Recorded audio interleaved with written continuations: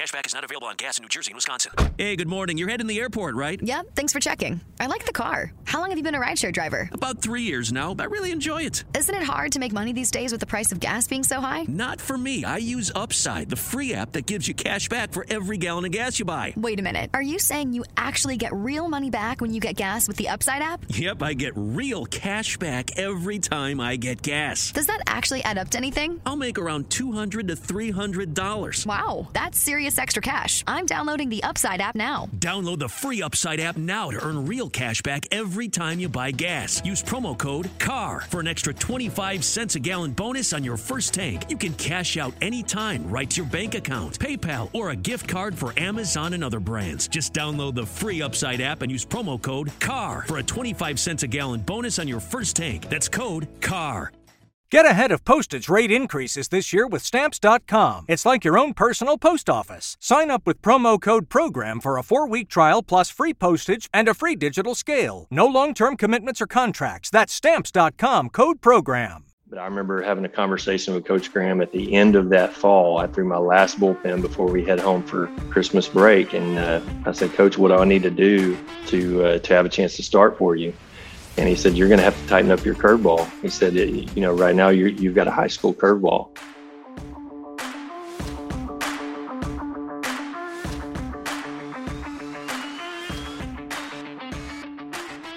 Welcome into another episode of Baseball Americas From Phenom to the Farm. I'm your host, Kyle Banduho. Today we're joined by the third overall pick in the 2004 draft and the man who threw the 21st perfect game in MLB history, Philip Humber. Philip was part of that monster Rice rotation. It was him, Jeff Neiman, and Wade Townsend, all three top 10 picks who led Rice to the 2003 national title. We talk his time at Rice, playing for legendary coach Wayne Graham, and pitching in a national title clinching game. We also talk his professional run. Philip had TJ pretty early on, and we talk about never having his stuff come all the way back, the kind of mental grind that is and not being able to reach back for what you used to have. And yes, we're also going to talk about being one of the few men on the planet who ever threw a perfect game. Episodes of From Phenom to the Farm drop every other Tuesday. If you enjoy this one, subscribe wherever you get your podcast and go check out past interviews. And if you haven't yet, leave a 5-star rating and a review on Apple Podcast or Spotify. Also, make sure you subscribe to BaseballAmerica.com and the BA podcast feed for all amateur baseball and prospect news. We've got college baseball, spring training, the draft starting to heat up. It is just great times over at BA. Really just prime time over at the main feed. And with that, let's talk to Philip Humber. All right, joining in for today's episode of From Phenom to the Farm, he was a first-round pick of the Mets in the 2004 draft out of Rice University, former big league right-hander and national champion Philip Humber. Phil, thank you so much for joining the podcast. Thanks for having me. Of course, I've been looking forward to this, looking forward to talking to 03 Rice for quite a while since we scheduled this. So, yeah. Start off with the question I give everyone: when did you first realize you had a future at the next level in baseball, whether that be college or pro ball? Probably later than some. I always enjoyed playing baseball when I was young. My son's 9 and he's into baseball now, and so it kind of brings back some of those memories. But the reason I was playing at that time was just because it's something my friends did.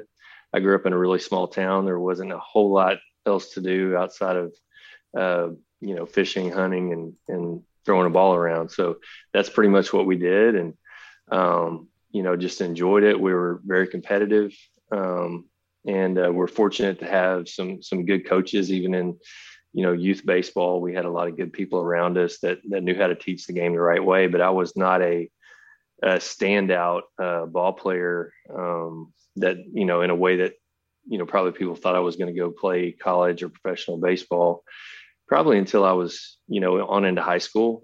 I always had a good arm, but I never thought of myself that way. Like I said, until I could kind of tell that I was a little bit bigger, a little bit stronger, and was throwing the ball a little bit harder than the people I was around. And then when we started playing, better competition, and, played a couple of summers in Dallas, and so got to be around some of that. That's kind of when I started, getting the idea that maybe I have a chance to do something like that. Wilson, you sent the game-winning email at the buzzer, avoiding a 4:55 meeting on everyone's calendar. How did you do it? I got a huge assist from Grammarly, an AI writing partner that helped me make my point. And it works everywhere I write. Summarizing a doc only took one click. When everyone uses Grammarly, everything just makes sense. Go to Grammarly.com/podcast to download it for free. That's Grammarly.com/podcast. Easier said, done. When did you first meet Wayne Graham? I guess I met him. It would have been trying to think. It's been a long time ago now. I guess it would have been my junior year of high school. And it was probably just on a not necessarily a visit, but we're playing I think a summer ball tournament down there in Houston, and so I had a chance to meet him. And Rice was obviously already a very respected program. This was, I guess, 2001 ish, so yeah, I mean, I definitely knew a lot about the program at that point. But my first introduction to Rice, and I might have met him at this point, was in 1994. So probably was his first year there, maybe second year, 94, 95-ish. We had a guy from my hometown in Carthage that was the shortstop at University of Texas. And I was really good friends with his little cousin. And so we got to go bat boy for the Longhorns when they were playing at Rice and at the old Cameron Field. And so I probably ran across him at that time, but he was probably wasn't paying a whole lot of attention to a little 12-year-old kid. So you probably got some pictures from back in the day. Probably so. Yeah, I definitely do. Yeah, I definitely was on the T-shirt team for the Longhorns. Well, on that subject, kind of where you were at in East Texas, as far as a good geography to find a college baseball program that's a reasonable drive, it's about as enviable a position as it can get. You've got you've got Rice and Houston to the couple hour drive away. Same with UT. Mm-hmm. TCU's close. Arkansas, LSU. I mean, why Rice? Really, any kind of school and any kind of grade profile that you needed, you went to hang out with the nerds. Yeah, for sure. And then probably didn't qualify in some ways, but I think at first I wanted to go to Baylor for some reason. I had kind of narrowed it down to that, and maybe because it was, Waco felt a little bit closer to home. I'm small town kid, and I think I probably would have been a little bit intimidated, going to Austin. Big school like that in a big city. But yeah, I always grew up rooting for the Longhorns, was not an Aggie. I ended up marrying an Aggie. So I have nothing against the Aggies at this point, but so yeah, I mean, I think I had kind of my heart set on Baylor, and when it came down to it, Rice expressed their interest a little stronger in the way of scholarship money, and that was important to me. I didn't want my parents to have to go into debt to put me through school, and I thought it was a good place for me to go and develop. The main thing I wanted to do if I was going to go to a Division I school is I wanted to have a chance to pitch as a freshman. I didn't want to sit around and watch the other guys play. I wanted to go somewhere where I was at least going to be given an opportunity to compete for a spot, in the weekend rotation. And that's what Coach Graham, he didn't promise me a lot, but he definitely promised me a chance to compete. And so that's what I, really wanted to go there and do. When he's recruiting you like that, how much was he telling you about your fellow recruits? Because you're a part of arguably the most important freshman class in Rice history, especially on the mound, and you guys would eventually form this big three. But when your main goal is to pitch as a freshman, what did he tell you about these are the guys that are coming in, and one of them is a literal giant? Well, not a lot, honestly. When I went down there for my visit, it was really just Coach Graham kind of, he kind of has this way about him where pretty much every conversation you have is a lesson in baseball in some way. And so it wasn't a whole lot about, here are the guys you're going to be competing with, and, these are the guys that we have signed up. it was more about, what the opportunity was for me and where he saw the program going. And that was, winning a national championship. And the only person that I had really been around a lot before I got to Rice was Paul Janisch. And at the time I was around him was a state all-star game after our senior year. So during that summer between high school and college, he and I played on the same team in an all-star game. And he had been recruited to Rice as a pitcher. And I played catch with him at the all-star game. And I'm thinking, man, this guy's got a really live arm. I'm going to have to compete with him. Well, it turns out he ended up being our shortstop and making plays behind us, the three of us, and the rest of the guys for those 3 years. And but as far as Jeff and Wade, I had never heard of them. Jeff was a Houston guy, and I'm in Northeast Texas. Wade was, from the Austin area. And so we had never really crossed paths in summer ball. We had never crossed paths for sure. And, for our high schools.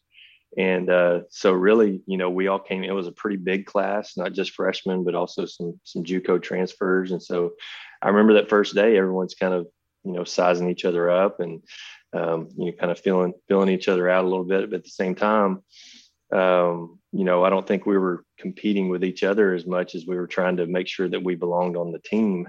They had a lot of returning veterans that, they had already, pretty much established themselves as, like I said, a national contender. And so you just hope that you have at some point a role on that team. Did you got drafted in the 29th round, but that was back in the day when, no hard slots, anything like that. What made you prioritize college? Did you give any thought to the pro ranks? Definitely did. I think probably is a blessing that I did not end up going to professional ball right out of high school. I don't think I was. Did you have a number? As far as signing bonus? Yeah. I mean, I think, a kid like me, I didn't come from money, and I didn't know much about how finances worked, honestly. And so you think $1 million where you're going to be set for life. So if they would have thrown $1 million at me, I'm sure I would have taken it. And, it would have been a pretty bad decision because like I said, I don't think I was mature enough to handle being on the road by myself and, kind of having to kind of do life like that at that point. I think I needed those years in college to kind of get me ready for being a professional anything, let alone a baseball player. So, but yeah, I mean, the Yankees, they did, make an effort toward the end of the summer to try to sign me. And at that time, it was back in the day where you could do a draft and follow, which would have meant, they wanted me to go to a junior college and pitch there for a year and see how I developed, and they would still have my rights up until the next draft. And so I actually did end up signing with Galveston Junior College. That was kind of during the spring of my senior year. I was committed to Rice already, but the guy that recruited me, John Prather, was also the pitching coach at Rice, and he ended up leaving Rice after I'd signed there and went into the business world. And so I was a little bit shook by that, I guess, in a way, because he was the guy I communicated with the most. And so a little bit of, signing with Galveston was just kind of a way to hedge my bets a little bit. And then also, with the draft and follow deal, thought that might be a route I might want to take. And so just kind of covering all the bases. But like I said, by the end of that summer, having kind of traveled around, we ended up playing in Farmington, New Mexico for the Connie Mack World Series. And I played in the Tournament of Stars, which I don't even know if they still have it anymore, but that was kind of the big tournament back in the summer there. So I was around a lot of the guys I actually ended up playing against in college and playing with even, but so it exposed me to a little bit more. And I was like, I really want to go to this college thing and have a chance to play in Omaha. And I had a better feeling about wanting to go to Rice than I did, get on a bus and go to, Staten Island or, wherever I would have gone, with the Yankees.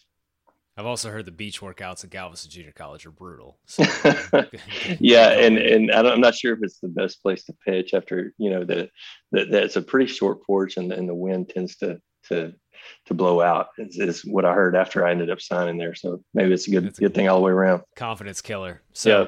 I guess speaking of potential confidence killer, at least something where you have to have some faith in yourself, that first fall, you mentioned you're not, competing against these guys per se, but you're throwing bullpens next to Neiman and Townsend.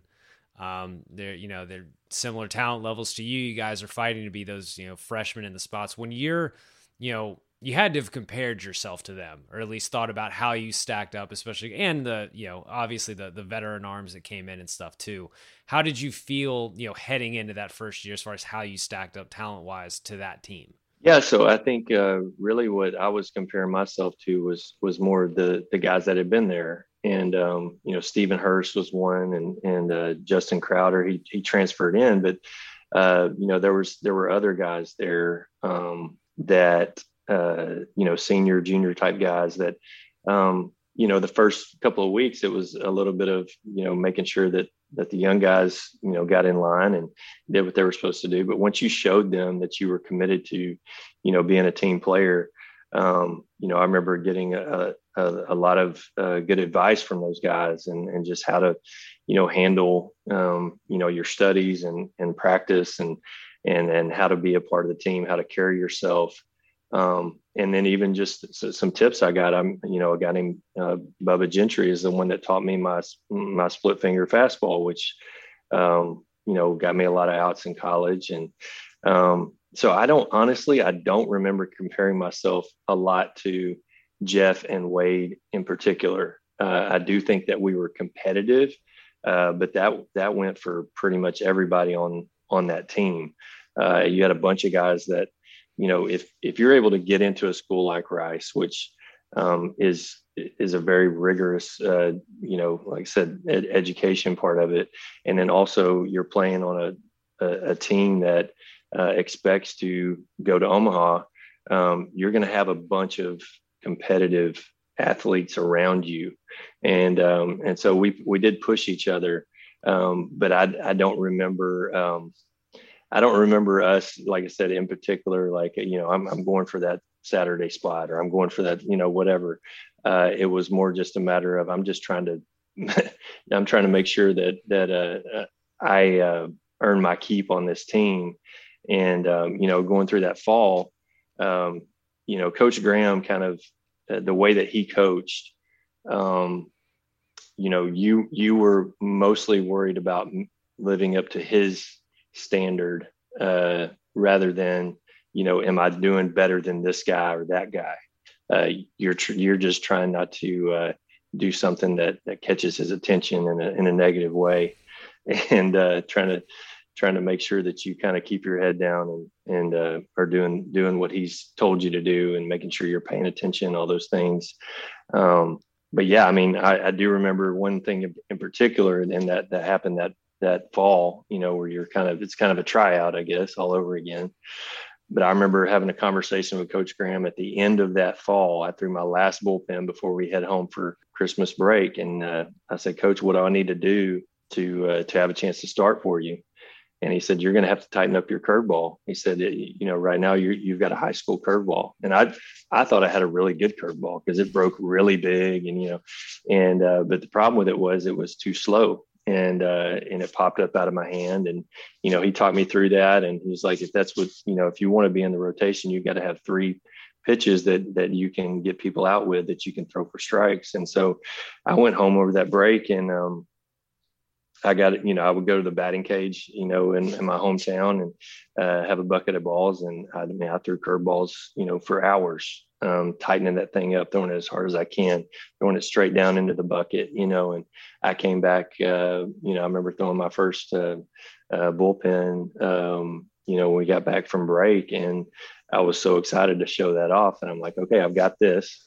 And then he ended up giving me an opportunity to start, and, I didn't let go of it. So, but like I said, Jeff and Wade, I think we were similar in a lot of ways. I was probably, looking back, when I came in as a freshman, I was probably a little bit more polished than those guys were. Wade was, just, you could tell, he was, I think, younger than his class, as far as, I think he had an early birthday or late birthday, however you say that. But he had a little bit of physical maturing to do. But you could see, like, just the build he had. He was going to be a very powerful type pitcher. And he was a tremendous competitor from get-go. His control, would kind of come and go early on as a freshman. And Jeff, we could all see, like, if he gets that body all working together, he's going to be, something like Randy Johnson. I mean, he was just so big and, was a tremendous competitor, and he was a great athlete, he was a great basketball player. And, I remember playing pickup games with those guys. And, but, we didn't know what it was going to end up being. Like I said, all of us were just trying to get in the lineup some way. And like I said, I was probably ready earlier than those guys were, but it didn't take them long to come on in. They have all of, I think it's game 1 or game 2 of the 2003 College World Series, whichever one Jeff pitched. And he looks like, it's like in the Little League World Series when there's that kid who's like 6'5" and all the other kids. That's what it looks like. But I encourage everyone to go watch it. Great game. Yep.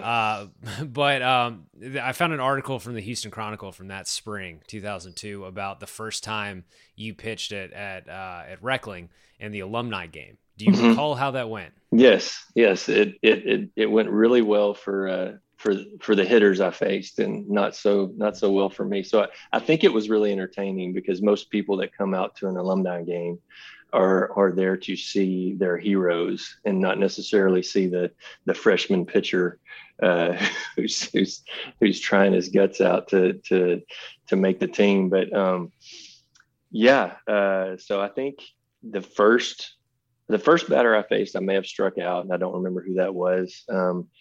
But then Jose Cruz Jr. comes up, and I think I got 2 strikes on him, and decided I wanted to throw a changeup. And he was not fooled, and he almost knocked the center field fence down. And so then I was like, okay, well, that's a big leaguer. I'll tip my hat to him. But here comes Lance Berkman. I think I get 2 strikes on him, and I'm going to try the changeup again. And that one ended up on the other side of University Boulevard in someone's yard. And so it didn't go well. And I was pretty disappointed about it. And those guys don't forget, man.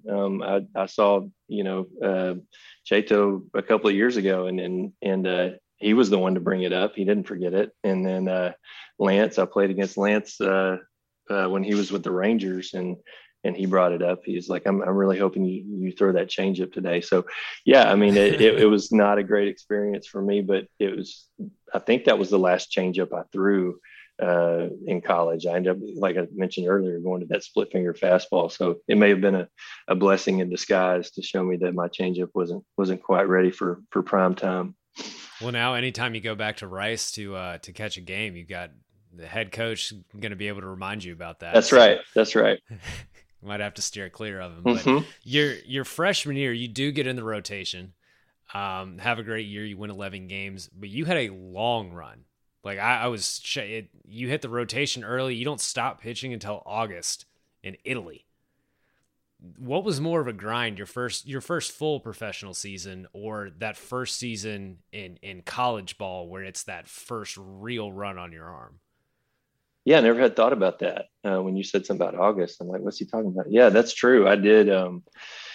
We pitched we played all the way through Omaha, and then I went and tried out for the USA team and made that. And yeah, we hit the road. So it was a grind. That was probably more of a grind than really anything I did after that, really, because it was basically a road trip for 50, 60 days, whenever we started in June until we basically I got home and I had a week off and then went back to school. So, there was no home games, like we're traveling literally every every day to another stop. And I guess kind of like back in the day when they would have the barnstorming tours or whatever with, the old timers. But yeah. And not to mention we flew, we played a tournament in Amsterdam, and then we went in Italy. And really, when we got to Italy, that was the longest we stayed anywhere. And that was maybe 2 weeks. So yeah, it was a lot of throwing. They treated us well, though. I don't think that any of us got abused on that team. I think the longest I probably pitched in any game was 6 or 7 innings. So we had a lot of good arms and good players on that team, and a lot of good memories from that. But yeah, that was probably a big step up from what I had been used to. Definitely, in high school before that. Well, kind of on that subject, Wayne Graham catches a lot of heat for, he's kind of like the pre-pitch count days. He is the example of, I've got 3 horses, I'm taking them to Omaha. And it worked out. You guys, but you threw a ton of innings. I think I saw it was either you or Jeff threw 128 innings, which now, guys their first like 4 pro seasons aren't getting that much. What kind of, in retrospect, was it when you hopped on the mound, you were expecting to go deep? Kind of when you see how pitchers are handled now and how you guys had to go about your business or went about your business, and it paid off with a national championship, something I'm sure you'd never give up. What are your kind of thoughts on that kind of, the starter going deep culture? So I don't have any, I don't think that anything I did at Rice, maybe aside from the last weekend I pitched there, was ill-advised. So I think that we were all physically prepared to pitch. I don't think any of us felt any pressure to go pitch when we were hurting. In fact, there was a couple of times that I can remember that I got pushed back because, Coach Graham was wanting to take care of, our arms. And, for the most part, we had 6 days to recover from each time that we pitched. And there were very few times, if any, for me personally, and I don't know the other guys, where I went much past 110 or 115 pitches ever. I don't remember just sitting out there throwing. The reason that we threw a lot of innings is because we were dominating a lot of games. So it wasn't like we were just going out there just try to soak up innings. We were pretty efficient with what we were doing because if we weren't going to get to the opportunity to do it. And so I've heard that before, and I think I disagree with it. There's I don't think anybody knows if someone knew the exact reason why people or pitchers get hurt, then pitchers wouldn't get hurt anymore. I think the act of pitching is not natural. It's something that's going to be hard on anybody's arm, and even the fact that they're really watching these pitch counts and really at this point, hardly anybody flips the lineup 3 times, in pro ball. You're still having guys, wind up with the same type of injuries. So I don't know. I have never said anything like that. I don't know where a lot of that comes from outside of just, oh, well, this guy got hurt and that guy got hurt and the other guy got hurt. But some of it has, I think the fact that we were all first round picks and had a lot of expectations of what we were going to do professionally, and it didn't work out the way that a lot of people expected it to, then you got to have somebody to blame. That's just the nature of, sports. It's the nature of our culture in general. We got to find a person to point the finger at. And, Coach Graham is an easy target because he is older. And so people look at him like he's old school, when he actually probably is more, and even at that time was more advanced in understanding a lot of the analytics than people even recognize. I mean, he was reading Bill James, back then and even before that. And so he wasn't just an old school guy that was just going to the whip and, hey, you guys get out there. I don't care what you're, how you feel, we got to have you. It wasn't like that. And I think anybody that pitched there would tell you the same thing. He wasn't that type of a guy. So that 03 team, like you mentioned, you guys had gone to Omaha the year before, so you're returning a bunch of guys who have gone almost the entire way. You've got the three-headed monster in the rotation now. You Neiman Townsend plus David Arzma is closing. Just ridiculous pitching staff. The feeling around that team when you're starting that season, because you've already been to Omaha, is it like natty or bust? Like if you got, does winning the WAC matter? Does getting the national seed matter? Is it like if we don't get back and win it, is this a disappointment? I think that we all knew, like you said, we went there, and honestly, that 02 team might have been as talented, if not more than the 03 team from a lineup standpoint. And we actually had, people forget, like in order to get to Omaha that year, I didn't pitch in the Super Regional. Neither did Jeff, neither did Wade, because we had Stephen Hurst and Justin Crowder go out and throw complete game shutouts back to back against LSU. So we had some decent pitching that year as well.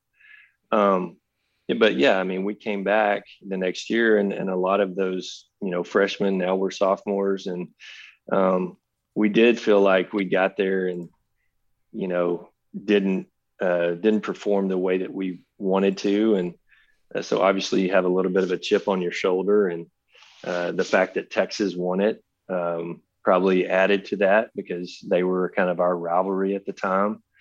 And I think in 02, they beat us every time we played them. And so that was one thing. We knew that in order to get over the hump, we were going to have to beat Texas. We were going to have to win our conference, and we needed a national seed because we knew if we hosted, the regional and the super regional, that was going to give us our best shot at getting back to Omaha. And we thought if we got back there with the pitching and defense that we had, we were going to have a really good chance to win. But you don't start from game one thinking we're going to win a national championship. You start from game one thinking we got to do the things that we know we have to do. We got to play the game the right way. We got to, play as a team. And we got to do this every day. And so by the time we look up in May or June, we have the team that we want to have. So you talk about like David Arzma.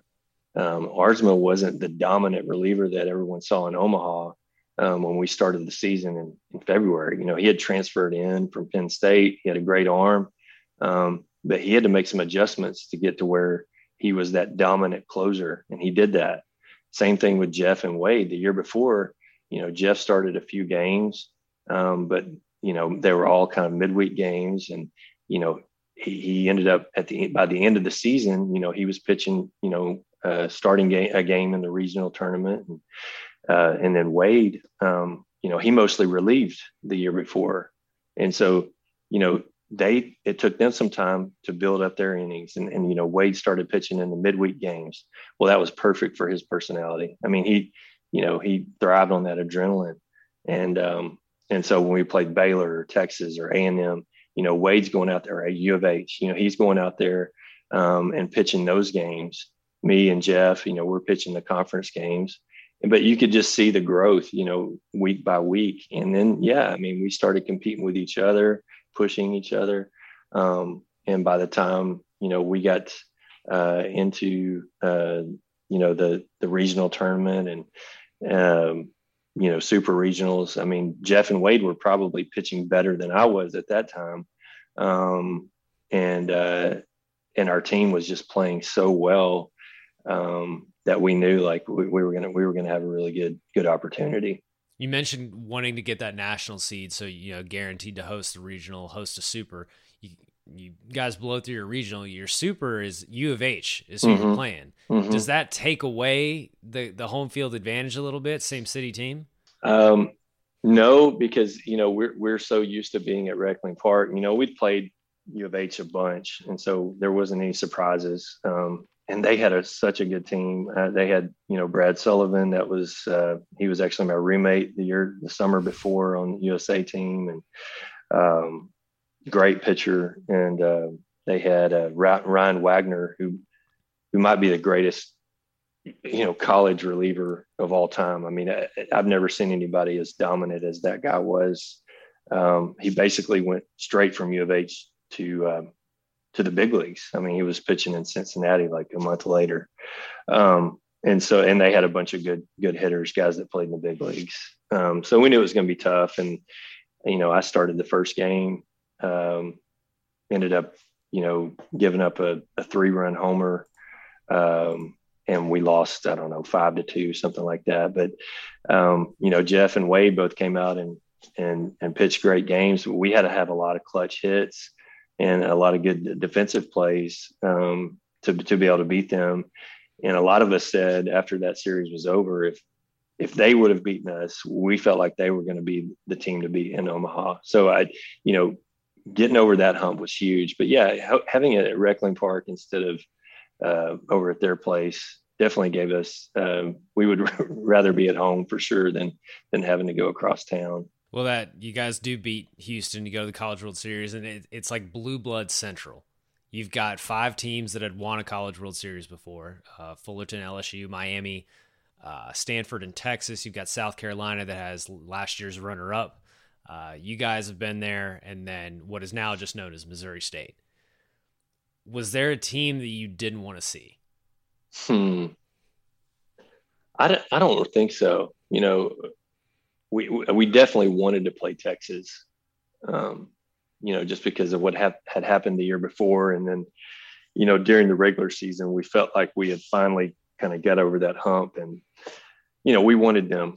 That was something that we wanted a chance to kind of redeem ourselves. And you ripped their souls out too. Well, yeah, I didn't personally, but yes, as a team we did. And, so that was pretty neat to get that opportunity. But no, I don't think there was anybody that we're like, man, we don't want to face those guys, because we just felt like with our pitching depth, and we knew that we were going to play really good defense. Our fielding percentage was stupid, that year. We were going to have a chance to win against anybody. And so there wasn't anybody that we were afraid to face. You get to the championship series, you're throwing game 3, basically the college baseball championship game against Stanford. That Stanford team, like I said, that game 1 or game 2, whichever game Jeff pitched, is on YouTube. And you watch that game and it's like, oh my God, that guy was on that team. That guy was on that team. That guy just thousands of big league at bats on that team. Was there a certain guy in that lineup that you specifically, I can't let this guy beat me? I mean, there were several, right? So, I mean, you had Sam Fuld, Danny Putnam, Jed Lowry, Ryan Garco, Carlos Quentin. I mean, and I think I'm missing John Mayberry. He was on the bench. Which is bonkers. Yeah, it's crazy. That guy went the first round. Literally. Yeah. So you had, and there was several other guys that played in the big leagues on that team as well. But, I had I played with Ryan Garco the year before, and just ridiculous hitter. Carlos Quentin, obviously, but there was so many guys, and like you said, Jeff pitched a great game against them. We had to have a great play in the field to save that game, though. We easily could have lost it. And for me, I'm sitting there watching, and I'm thinking we're going to win the first 2. This was the first year they had the 3-game series, because up till then, and you got to the championship and it was shown on CBS. Well, so we win the first game, and a lot of our team was like, well, any other year, but this year we'd have already been national champions, because, this is the first year that 3-game set. But, they came back and beat us. But I remember watching batting practice, and, if you've been to Rosenblatt, the wind can howl out of there pretty good. And the day of the game 3, I'm sitting on the bench watching batting practice, and the flags are just, stretched out, blowing out to center field. And those guys are in there just, tearing the cover off the ball. And, I remember, talking to our catcher, Justin Ruckty, and just being like, I think we pitch backwards. We give them a lot of soft stuff early and see if they'll get themselves out. And that was kind of our game plan. And it really worked. And that was something Jeff had kind of talked to me about after he pitched against them. They kind of jumped on him a little bit early. And they really liked hitting the fastball. And so, the plan of, kind of going off speed early and fastball late really, really seemed to work against them. And even a long time later, I was teammates with Carlos Quentin. He brought that up. He was like, you guys had those three big pitchers out there, and you guys all ended up being thumbers, He was just, he was so surprised that as a team, they were so surprised that we threw so much off-speed stuff. But that's what you had to do against those, metal bats with guys like that. So y'all go up by 11 in the sixth inning. Sixth inning ends, y'all are up 11-0. Mm-hmm. All-American on the mound. Virtual certainty that you're going to win, pretty much. I mean, never say never in baseball, but it looks pretty good. How do you stay within yourself and kind of keep focus when you're on the mound? You guys are up by 11, because there's something to say about intensity leaving a little bit when the situation gets a little less tense, frankly. Yeah, and I think it probably did a little bit, because like you said, I think that was a sixth inning where we go up, and it is such a big lead. And I remember going back out there, and I fell behind in a couple of counts, and next thing you know, they've got 2 runs. And that's kind of what kind of kicked me in the butt a little bit about, okay, I want to be the one that's out here at the end of this game. I knew we had Ardsma warming up or whatever, but that was important to me. And so I knew in order for me to do that I was going to have to kind of shut things down a little bit. And so, just kind of kicked it back into gear. But our team just had a good way of staying focused. And, we did some celebrating in the dugout, but it wasn't anything out of control. We just kind of, stayed within ourselves and kept trying to do our jobs. And, that last ball goes to Stansbury at third base. And then finally you can kind of let loose. And it was just hard to believe, because in order to win a championship at any level, that's competitive, it takes an incredible amount of focus on each pitch. It's not just game to game, or week to week. Each pitch you're just grinding in your mentality, and it's not just a physical thing, but it's such a mental thing. And so when you finally you get that last out, it's just really hard to even imagine what's just happened, because you're used to getting ready for the next pitch or the next game, and then there's not one. And so yeah, it was just a really incredible feeling to be on the mound and have everybody just pouring out of the dugout and knowing that we did it. And we didn't think this way, but I think a lot of people looked at a school like Rice and was like, that's impossible. And I didn't know this at the time, but they started telling us afterwards, that's the first team national championship that Rice had ever won. Rice is an old school. I mean, they've been playing athletics for a long time. And, for us to be the first ones that had done it, and we get home, from that, and we pull up to Reckling Park, and it seemed like the whole city of Houston was sitting there waiting on us. And that's when it kind of set in, like, man, we did something really special. And I think already most of us were thinking we're going to go back and do it again. And it was pretty cool. It was a pretty cool team to be a part of. Better feeling, better last out feeling, that out or the out that came about 9 years later, a game we'll talk about in a little bit. Oh, that one for sure. There's no doubt, because it's such a, it's something that like we talked about before, like you're not necessarily planning on it, but it is your goal. Like that's if we do the things we're supposed to do, then here's the reward way down the road. And we're all, taking steps to get there. Whereas the other deal, you're not planning. You're not planning on that. Years of work versus Right. hour, a couple good hours. Right. Exactly. So that next year, draft noise, the three of you, was there any sort of arms race of, I want to be the top guy? Anything internally, even if you guys didn't talk about it, was there anything in you that's like, I want to be picked before these guys? I don't think so. And then also Josh Baker, who ended up going the fourth round. We had a lot of good pitching, but anyway, the three of us, kind of going into the next year, if any of us had fallen behind, it was me. And I started off my freshman year probably ahead of those guys. By the end of my sophomore year, they were probably ahead of me. And so I probably had a little bit more of that chip on my shoulder that I had something to prove and wanted to,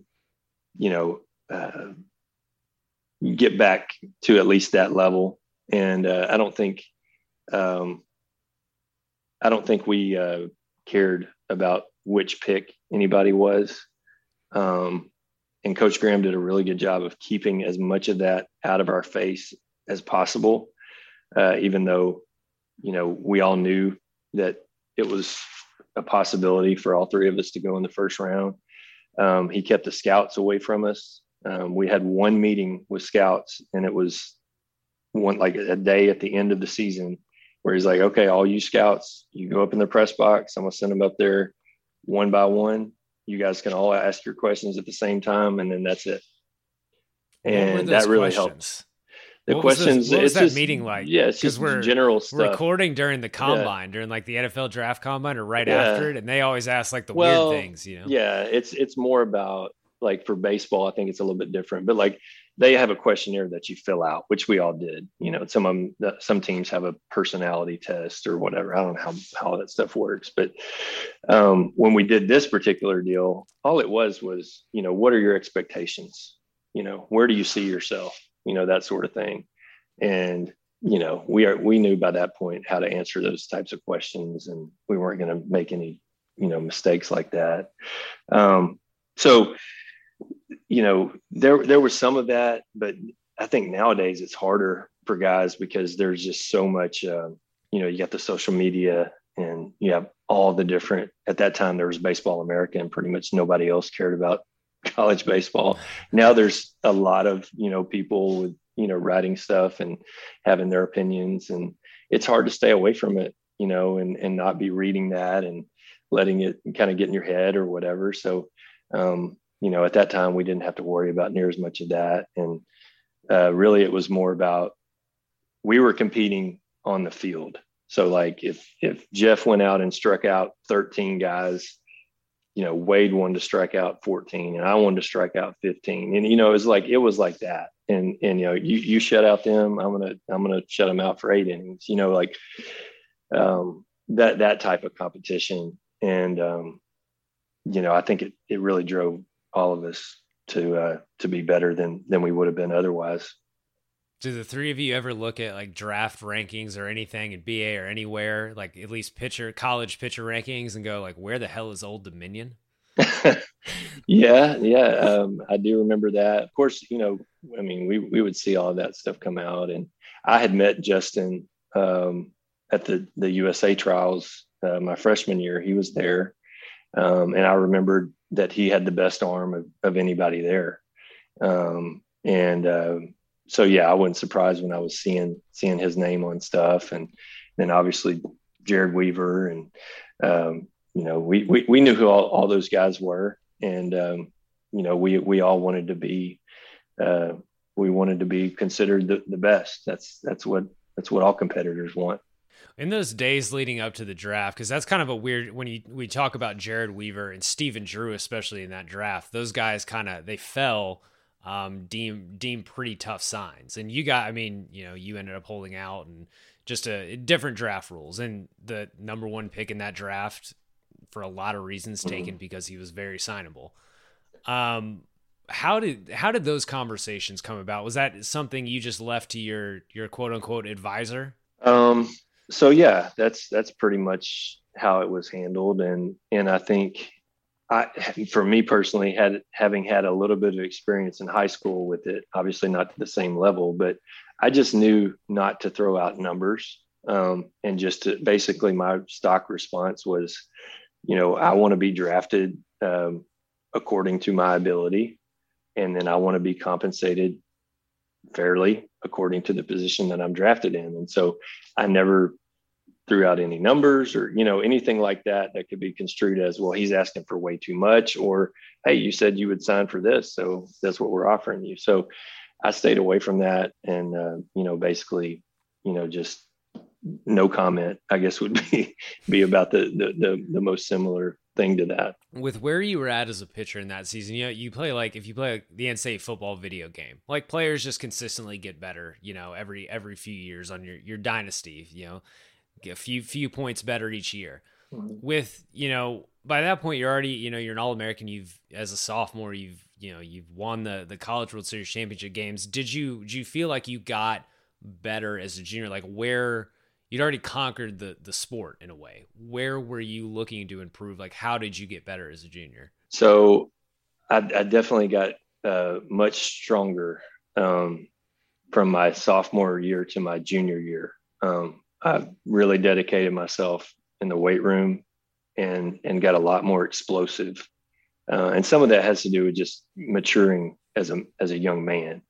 And so I actually was throwing harder, significantly harder my junior year than I had previously. So that was a big thing for me. And I think was something that I intentionally went after. Not that it's, some big secret, but, I knew that in order for me to be the type of pitcher I wanted to be and the type of pitcher that gets drafted really high, you needed that velocity. And so I already had kind of the control and was able to spin the ball and change speeds. But I really wanted to add, some velocity. And I was able to do that. And I think that's why, I went from kind of maybe at the beginning of that season being looked at like, this guy's a very safe, middle of the first round type of guy to, okay, I can see us taking him in the top 10 picks. You don't get drafted that high usually if you don't have some velocity as a right-handed pitcher. Well, you get taken third overall by the Mets, and then you hold out until January. Something that doesn't happen anymore, draft reasons. What do you do to keep yourself busy for 6 or so months? Like, what is that? How did that process going around when you're an inch away from being a millionaire, but that's probably the thing. If I look at my professional career, that's the one area that I feel like was unfortunate for me. Like a lot of it was out of my control. The Mets drafted me, and basically at the time that they drafted me, had an interim GM. They were hiring another GM, and I was about the 25th priority on his list of things to get done. And so, they kind of, I guess, made a half-hearted attempt to sign me before the season ended. I get drafted in June, basically don't hear anything from them until July. Bring me an offer they knew I wasn't going to accept. And then basically didn't hear from them until maybe December, when they wanted to start talking again. And so I didn't know what to do. Did you go back to Rice that fall? Like, did you keep taking classes? No, I couldn't. If I'd have done that, then I would have been ineligible to sign. That's what ended up happening, to Wade. And so I just basically, I tried to train, but at the same time, like, okay, I knew I needed to rest a little bit from my season, throwing wise, but I had to stay in somewhat shape because if they signed me, to go to short season ball or go to the fall league, that's what it kept being like, well, it might happen next week or it might happen next week. And so it wasn't like you just hang out and enjoy yourself, but it also wasn't like you're really, getting ready for something because there wasn't anything to get ready for. And so it was not great. And, but it is what it is. And the reason I even bring it up is I do think it had something to do the way that went, and then signing and going directly to Major League camp when I'm obviously trying to impress everybody and hopefully try to make a team. I think had a lot to do with the reason that I had elbow problems. I really do. Were you healthy when you went to high A? Like, did your arm feel good, or was it barking already and you pitched through it? Yeah. I mean, it's I don't think my arms felt perfect. And, since I was, 12 years old. I mean, it's just always going to have a little something, but yeah, I mean, I could tell. And like I said, I think it had a lot to do with the fact that I had such a long layoff and then went right to big league camp. And, they can say what they want to, but I'm not going to, pace myself. I'm trying to impress these guys because in my naive way of thinking, I may have a chance to make this team, and be pitching with Tom Glavine and Pedro Martinez and Billy Wagner. And, I've got to show them something because I don't want to go to minor league camp. And I just didn't know any better. And so, yeah, I think I was already not at full strength. It definitely wasn't feeling great, but you don't want to be the guy that signs and then says, hey, by the way, I don't feel good. Like, they just gave me a lot of money. If I'm a little bit sore, I'm going to go out there and pitch, that's just the way I was. And kind of pitched through some pain and then got to the point where, it wasn't really functional. I wasn't going to be able to pitch through it. I would go in from the, between innings and it's my elbow's visibly swollen. And so at that point it's like, we need to get this looked at. What runs through your head when they're like TJ? Well, I went and saw a doctor in New York I can't blanking on his name. He was the Mets team doctor, very highly qualified surgeon. He recommended that I have Tommy John. I told him told the team that I wanted to get a second opinion. So I went and saw Dr. Andrews in Birmingham, and I was hoping he would have something else to say because I didn't really want to have to miss a year or longer. And he had the same exact diagnosis, and basically probably 48 hours later, I was on the operating table. And, it's kind of like at that time, Tommy John was not in its infancy, but it certainly wasn't as common as it is now, where you see high school kids and younger, having Tommy John almost as a preemptive measure. So it was like, they tell you that, we have all this data, and, 80 something % of the guys that had this surgery come back to at least the level that they were previously. Well, I think the way a lot of people interpret that is you get all of your stuff back. And what they really mean when they say they get to the same level, they compete at the same level, right? So I was in high A ball. So in order to be one of those 80%, all I had to do was get back to high A ball and pitch in a game. Well, I was probably going to do that. And, I did, but I never, I say never, I don't think until very much later in my career did I ever have anything close to the same velocity and ability to spin the ball that I did, prior to the surgery. And that's just my case. Was it something you notice on a pitch? Like you go to reach back for something and you could like feel it, like this is not there? Or was it just like the result, like for some reason the ball's not doing what it used to? Yeah, the ball's just not coming out of your hand like it used to. And then there's probably a wide variety of factors for that. But like for me, like when I say, and this probably sounds like I'm, really bitter about these things, I'm not. It's just the fact, the way things went. I took, from June to January, literally without, pitching in a game, and then go to spring training. And that's when, my first games are, and I pitch in 12, 13 games. And then I take another 13 or 14 months off. And it's kind of like riding a bike, like, yeah, you're able to get back on the bike and ride it, when you've taken a big long break from it, you don't forget how to ride it. But if you're, a BMX racer and you take 2 or 3 years off, you're probably not going to be doing double back flips. You lose that, some of that feel. And that is what happened for me. But it was pretty obvious when you would look at the radar gun readings. I mean, went from being a 93, 94, 95 guy to now I'm having to really grunt, to get a 91 or 92. And so it changes the way that you're able to pitch, because, sitting up there and throwing 94 mile an hour fastballs, you're not just going to blow it by everybody, but you get away with a lot more mistakes than you do at 91, and so it's just a different type of game. And it took me a long time to get over my ego,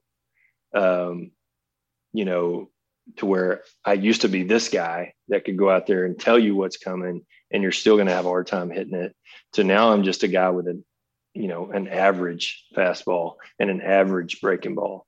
And so in order for me to get you out, I've got to set you up and I've got to really put these pitches in perfect locations. Otherwise I don't have the stuff to really, dominate, a hitter. And it took me a long time to get over that mentality.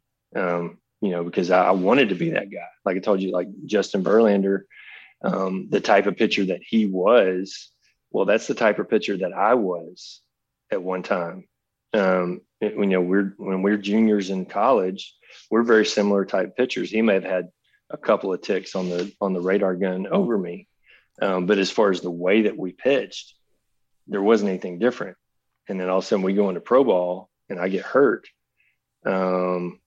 Now it's I'm pitching in a different, game than what I was used to. I'm playing a different type of game than what I was used to.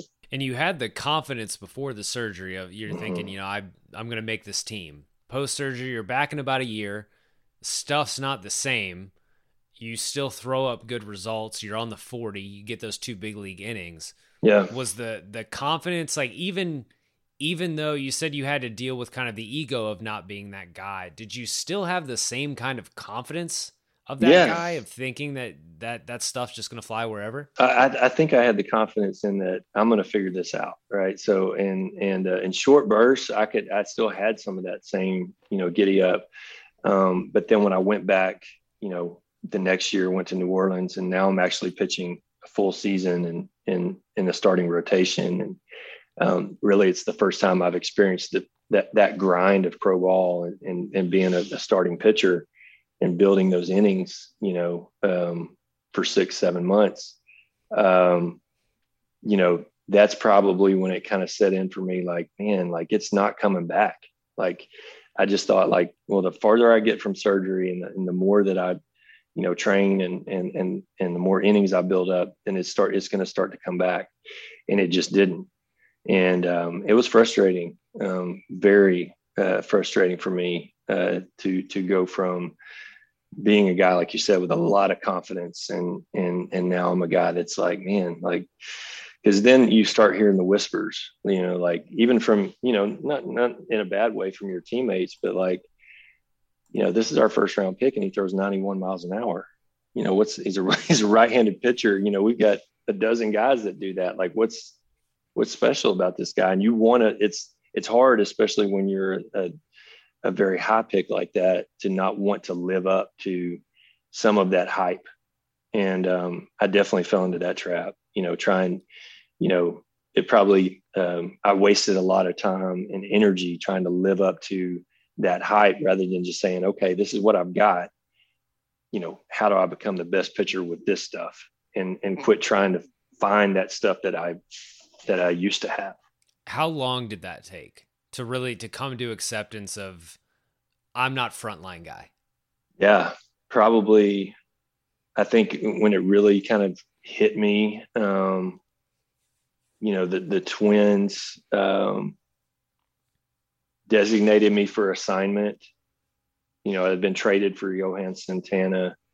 They designate me for assignment. I remember having the meeting with Gardy, he called me in the office. It was about 2 weeks into the season. I made the team. Called me in the office, said, "Hey, we're going to take you off the roster, but I'm sure somebody will claim you. You're not going to go through unclaimed." And so I was like, "Yeah, I'm still a prospect." And I go through unclaimed, and then I'm going back to Rochester, the Twins AAA, and off the 40 man. And all of a sudden, you used to be a prospect, now you're a suspect. That's kind of the way people talk about it. And that's kind of when it hit me. It's like, okay, do I want to keep doing this? First off, do I want to keep playing? And if I do, I've got to change something. Like something's got to be different. I ended up going to Puerto Rico to play winter ball, and was pitching well down there. But there was an old Puerto Rican gentleman came and sat next to me in the dugout. He was a scout. And he was like, "Man, when you're young, people are trying to figure out what all's good about you. And once you get to the age you're at now," which at that time I was, 26, 27 years old, "we're trying to figure out what's wrong with you." So he's like, "You're the one that's got to figure that out. And whatever it's going to take for you to be a major league pitcher, that's what you need to do. You need to quit worrying about being a prospect. You need to quit worrying about the radar gun. You need to figure out, how am I going to become a successful major league pitcher?" And so that's when I was like, okay, well then that's what I'm going to have to do. This is the stuff I've got. I'm going to figure out how I can get guys out with this stuff.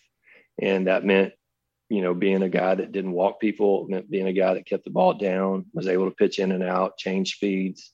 I knew I wasn't going to strike a ton of guys out, but I tried to keep the ball on the ground, because I found out, just looking, like I wasn't a big statistics guy, but like you just kind of see trends. Okay, the games where I keep the ball in the ballpark, I tend to do well.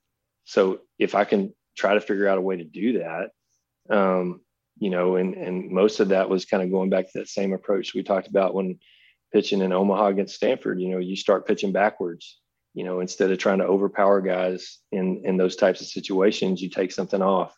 And I, just started doing that and started getting some better results, in the minor leagues, and then eventually got an opportunity with the White Sox. And, that's probably when I was fully bought in, was just, hey, this is the stuff I've got, and I know how to use it. Some sage advice from that scout. I want to jump back real quick to when you were a prospect, to that trade you mentioned.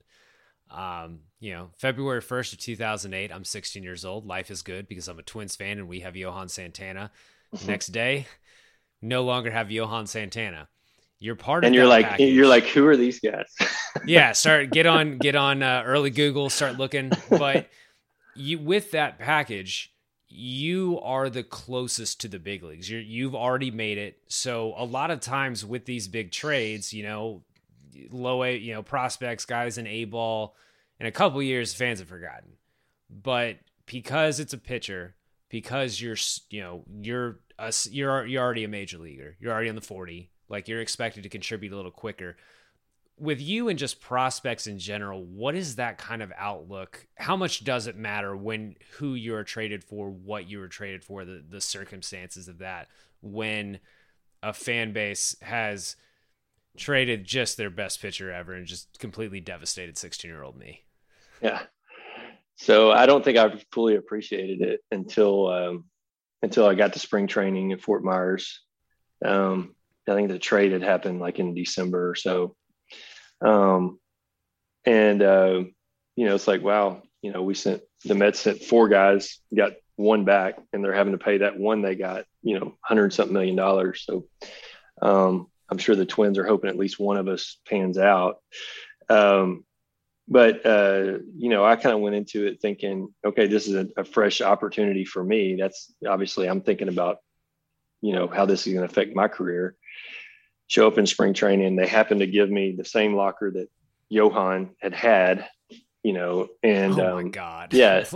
And so it was, and I didn't know that to be the case until the reporters start, asking these questions and mentioning that. And it seemed to be like a topic of conversation, like every day.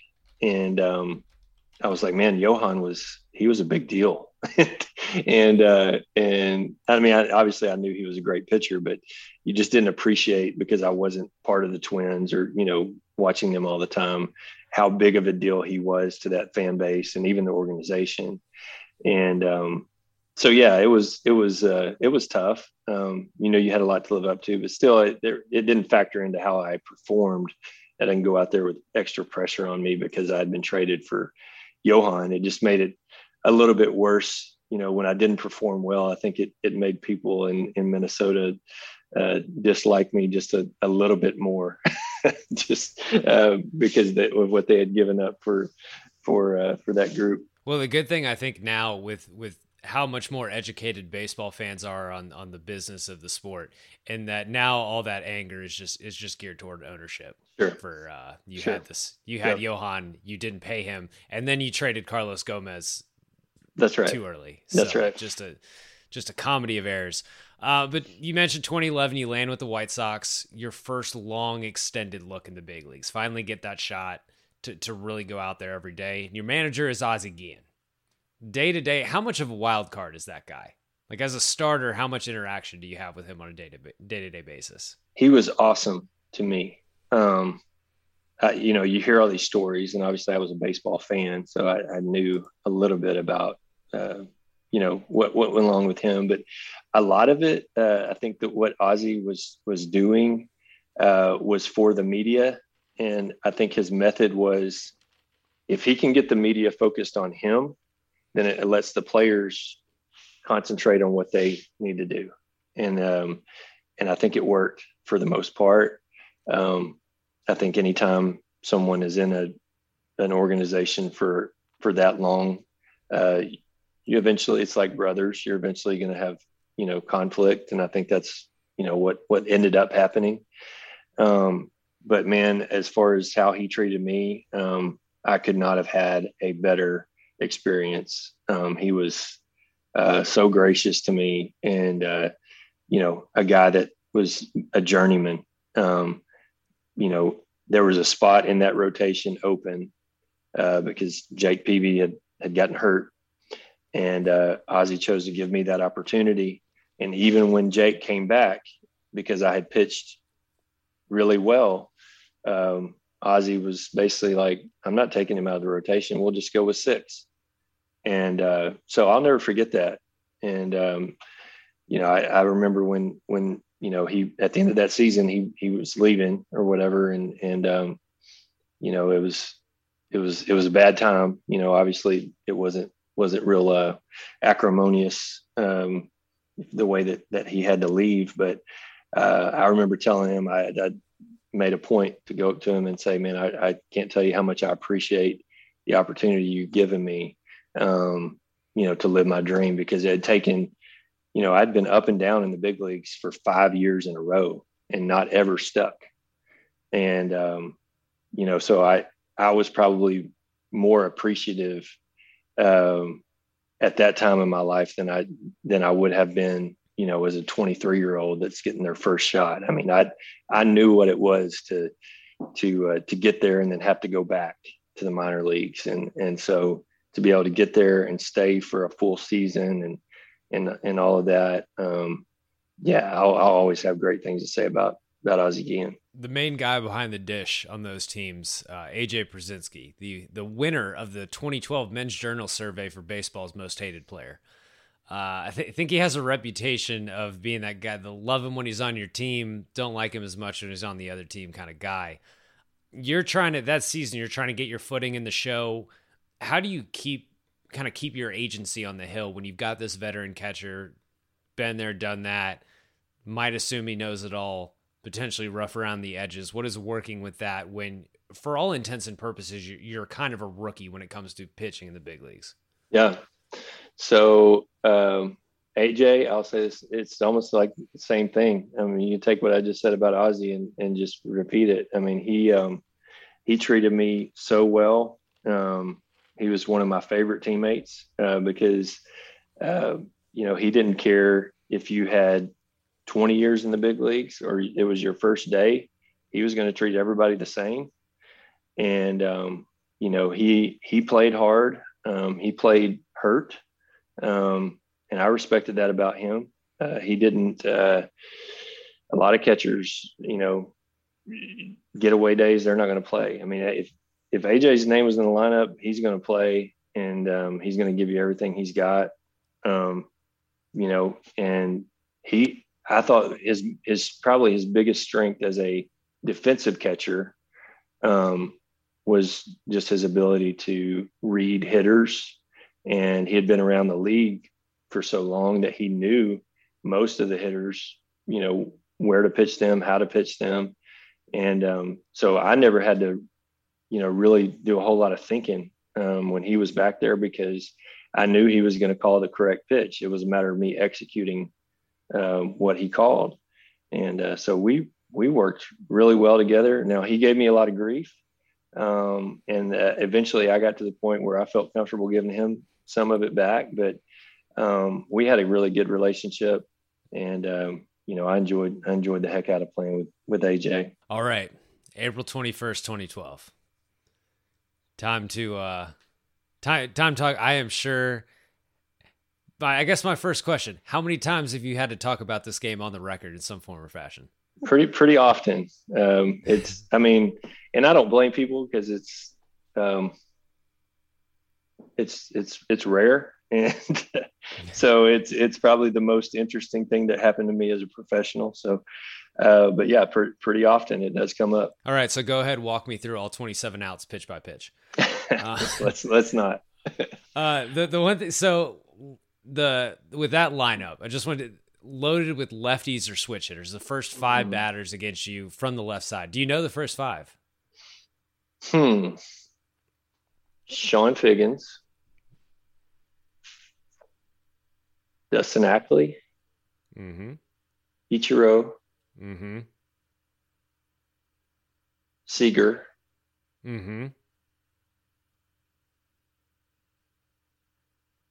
Montero. No. Oliva. First baseman. I don't know. Smoke. Ah, yes. I should know that. I faced him a lot. Yeah. Yes. Yeah. So kind of the same thing I asked in the Stanford game kind of way back when it got down to the last 9 outs. At that point, you probably know you're perfect.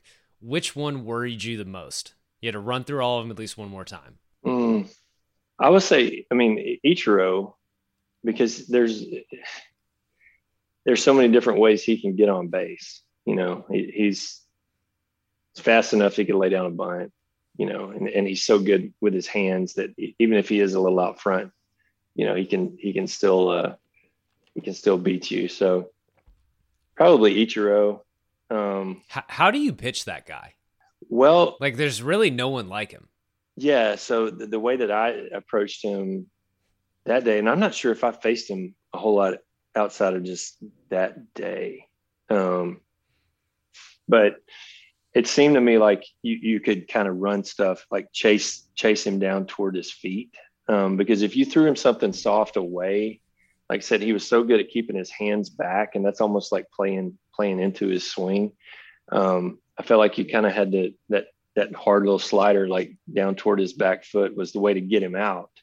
Now, getting to that position was the hard part, because you get in a pattern with a guy that's that good and accomplished, he's gonna figure you out. So you kind of have to mix your speeds, mix your locations, and then when you have a chance to like I said, run it down there, I think that's the place to get him. But if you leave it over the plate, then he's going to hurt you. But that's the same with a lot of major league hitters. There's a way to get them out, but you better not miss. All these no-nos and perfect games have, lucky bounces, things that just break your way that in other games would break them up or something like that. Is there anything about that game that kind of will wake you up in a cold sweat sometimes besides that last swing? Just something that you're like, man, I'm so glad that went my way.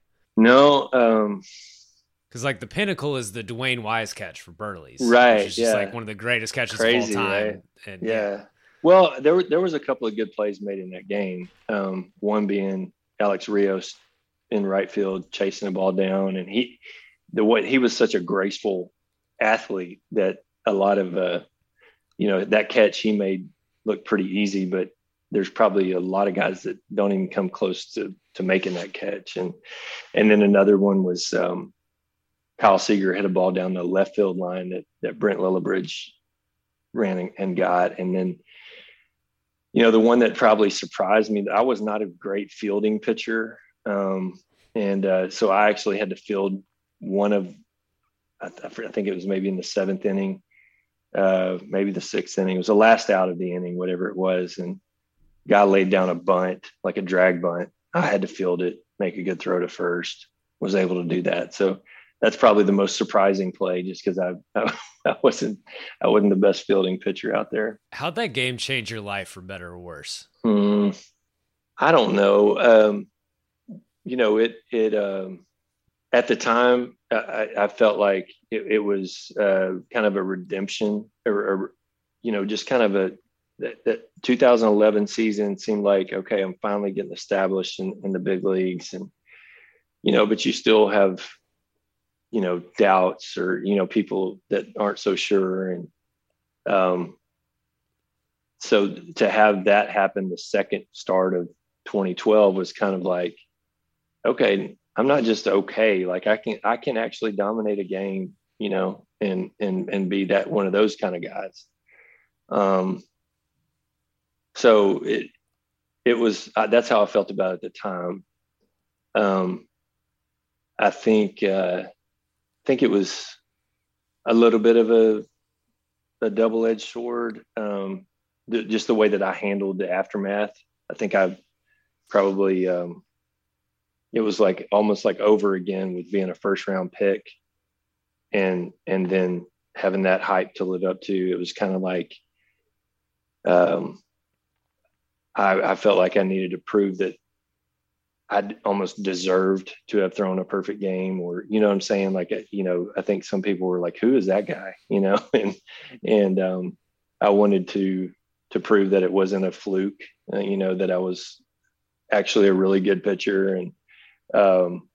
And so it kind of, when you do start to have a little bit of failure, you probably grind a little bit too hard, instead of just letting the game kind of come to you. And so I know it doesn't make any sense, and I'm not sure that I understand it, but I don't know, that it definitely changed a little bit, perspective. I think it makes a lot of sense, because that one game makes you immortal. You're on that very short baseball list.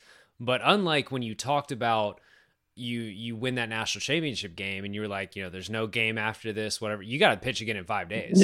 Baseball moves really quick. And for one day you were immortal and remembered forever, but you have to keep going. Mm-hmm. And then that's, you're on Letterman and Obama calls and like stuff like that. And you have to get major league hitters out in 5 days.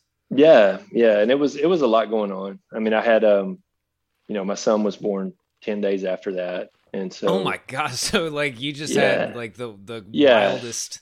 So it's all downhill from there. Yeah.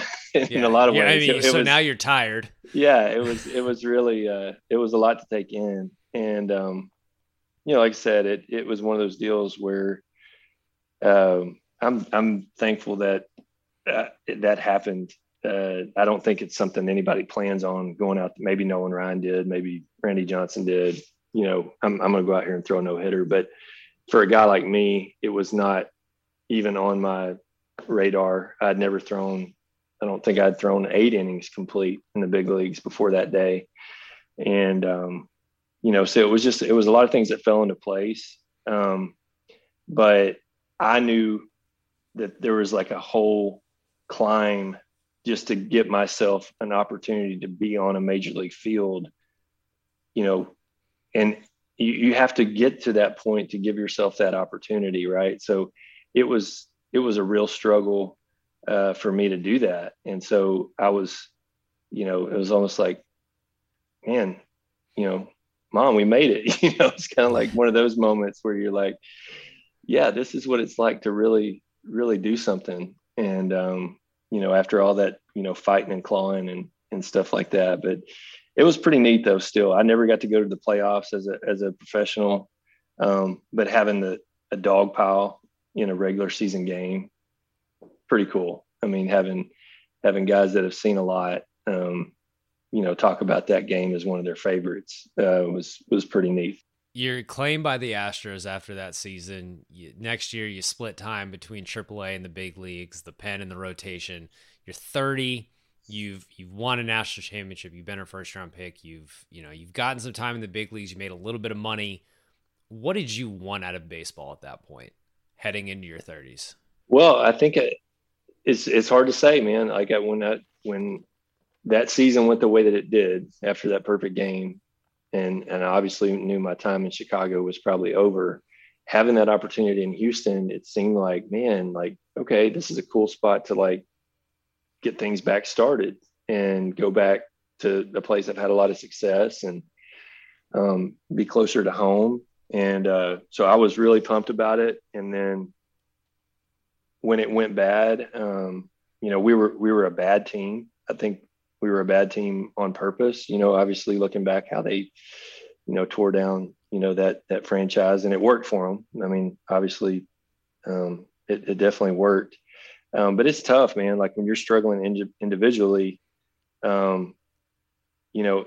it's hard. It's probably even harder to do that when you're on a team that pretty much everybody is, and so you go to the ballpark every day and you're hoping to win, but you're probably not expecting to win just because, you've won, 10 out of your last 50, kind of thing. And so it's a tough environment. What are the wins like on a team like that? Like you guys are tanking. Everyone knows that it's front tough, office man. is making this team tank. Are wins still good? Oh yeah, they are. And they're probably more appreciated than they are on some teams, but it's just different, man. It's not fun. It's not fun. It's not fun to be bad at anything. Even if you're getting paid really well to do it, it's not fun to be bad at anything. And certainly not something that you've worked really hard to be good at, to go out there and not be able to perform the way that you want to. And so it was not fun. And, everybody there that puts on a uniform takes a lot of pride in what they're doing. But like I said, we just didn't have enough, horses, so to speak. And so, unfortunately we were going to lose a lot of games. And do you guys talk about that? Because like now, especially with these negotiations ongoing, it's a big thing about teams tanking and the Orioles just. No, I think everybody knew that our payroll was really low, but you're a competitor. And so, I mean, I don't care who I'm going out there with and we're going out there to try to win. That's the attitude. I mean, you wouldn't be a professional if you didn't have that attitude, but looking back on it, it's easier to have a different perspective now because you can kind of see like, man, we didn't have, enough talent in that clubhouse to do a whole lot.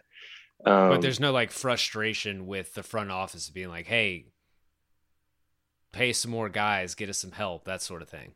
Probably from some of the guys, but then you have guys like me that if they start doing that, then there may be not so many opportunities, So no, so man, some of things us are good. Things are good. We'll figure it out. You're thankful for that opportunity, no matter how it comes, and so that's kind of how I looked at it. And but at the same time, like as a long season goes by, and you're just getting beat, and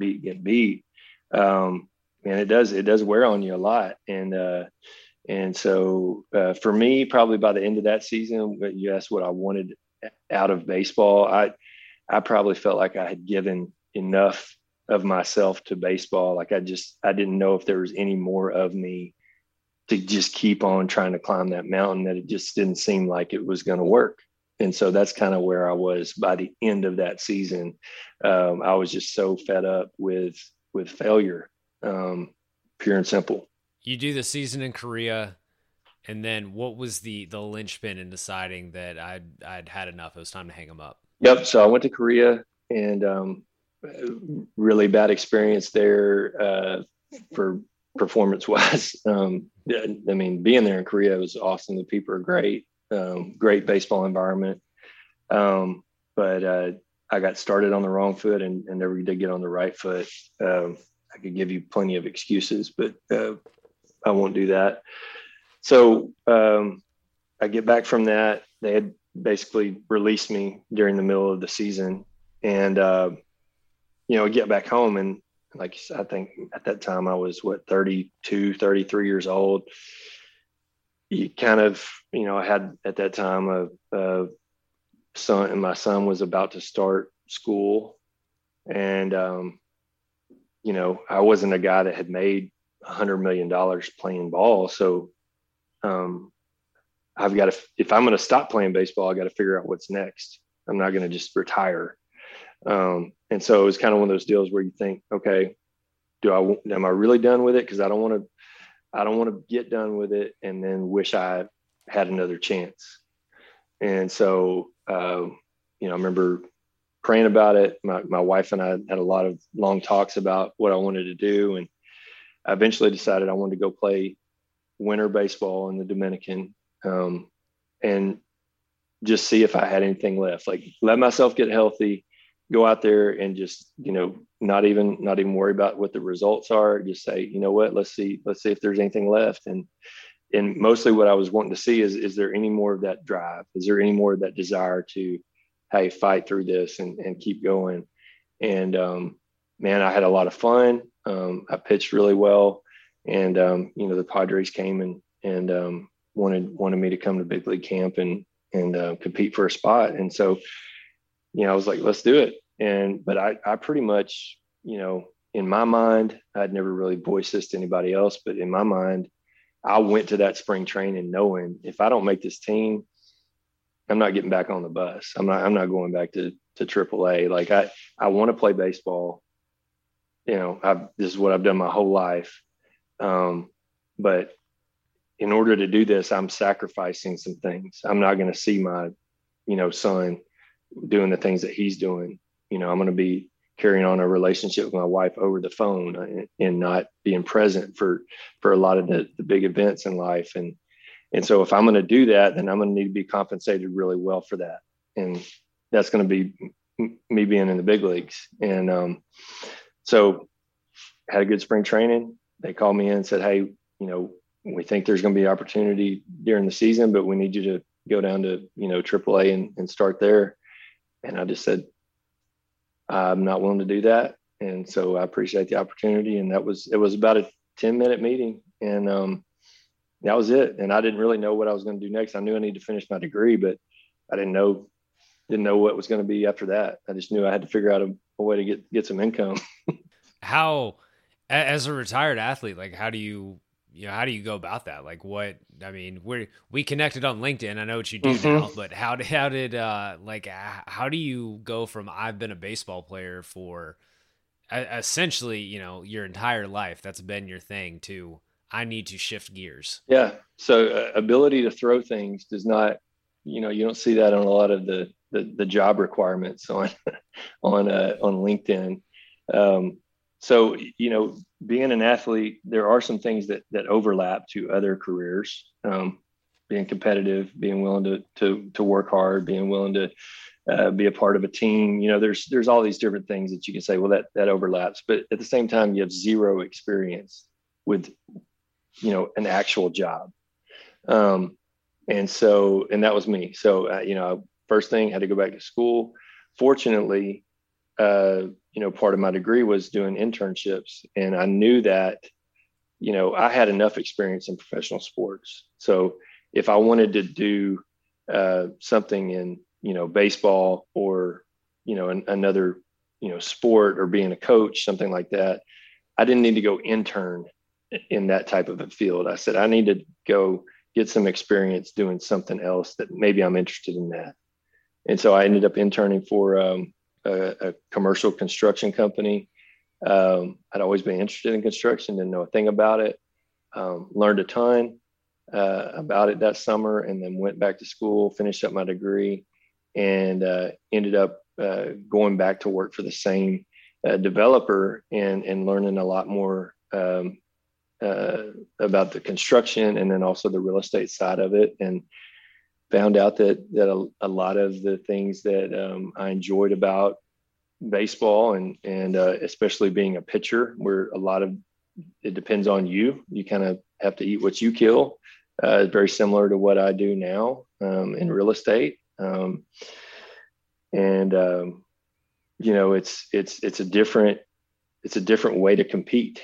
But there's a lot of things I miss about playing baseball, but I don't miss being away from my family and doing that whole part of it. There's not any of me that misses the life on the road, or, you know, riding those buses, and, you know, I miss the actual competition, the actual games, the actual, you know, that sort of thing. And then also like training and competing for a common goal. You know, like I said, that's, you know, it's hard to replicate that outside of sports. You know, business, there are some similarities to it. But nothing exactly like that, to where, you know, if we all come together and we get this done, you know, we're going to dogpile here in the office. That's not, it's not, I don't think that's ever happened. So it's an HR violation. It's a little different playing field, but yeah, so I don't look back and say, man, you know, there's nothing I regret, because I know I gave everything that I had. There's things I would do different had I had a different, some different information. That's what I think is so cool about what the kids, and I say this because I have one, what they have now, like even with just YouTube, being able to watch over and over a guy that you know, want to emulate. And then all the information that's out there with, you know, the TrackMan and the Rapsodo and the force plates and all of that. It's really cool. And I wish I'd had that stuff. But like I said, I don't have any regrets, because I did the most I possibly could. I know I got everything that I could out of myself with the information that I had in front of me. So if you could go back and give a pep talk to 21-year-old you right after you signed, what does that pep talk look like? Probably the pep talk had to do with, don't worry about the homers you just gave up to end your season. That was what I was probably most devastating, and then getting drafted to go right after that. But no, I think the pep talk would be, enjoy it while you can, because it's going to be over sooner than you think. And, you know, that's what I tell my son, like, man, everyone's going to have to quit at some point, or somebody's going to tell you that you're no longer necessary. So enjoy every minute that you have playing this game, or doing whatever you're doing, because it will be over, you know, sooner than you think, for one reason or the other. I got a quick rapid fire for you, then I'll let you get out of here.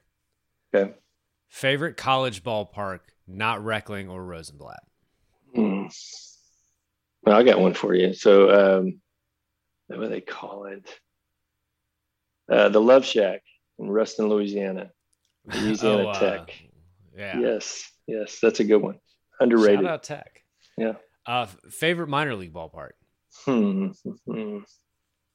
There's so many to choose from. I've played in all of them pretty much. Man, I'm gonna say Round Rock. It's hard to beat. It's hard to beat Dell Diamond.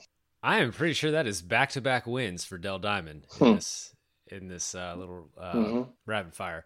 Favorite big league ballpark? Fenway. Can't argue with it. Best hitter you ever faced?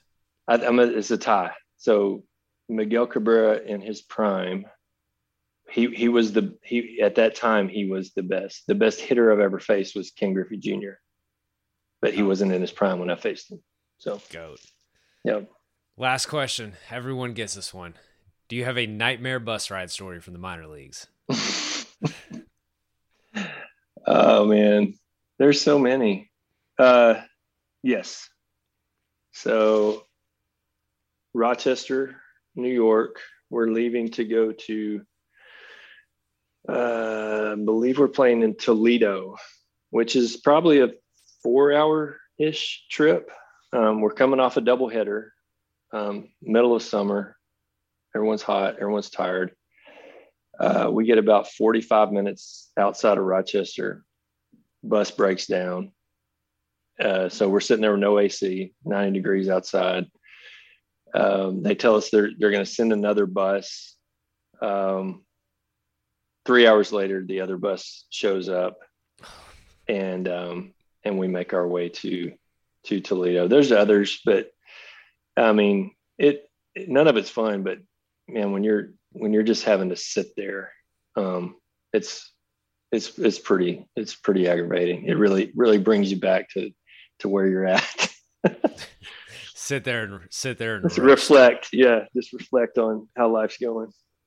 Philip Umber, that's all I've got for you. Thanks so much for your time. Really appreciate you coming on from Phenom on the Farm. All right. Thanks, Kyle. And that's it for today's episode of From Phenom on the Farm. Huge thanks for Philip Umber talking by. If you enjoyed this episode, subscribe wherever you get your podcast, and tune in 2 weeks where we're talking to Dallas Braden, another guy who threw a perfect game. We'll catch you then.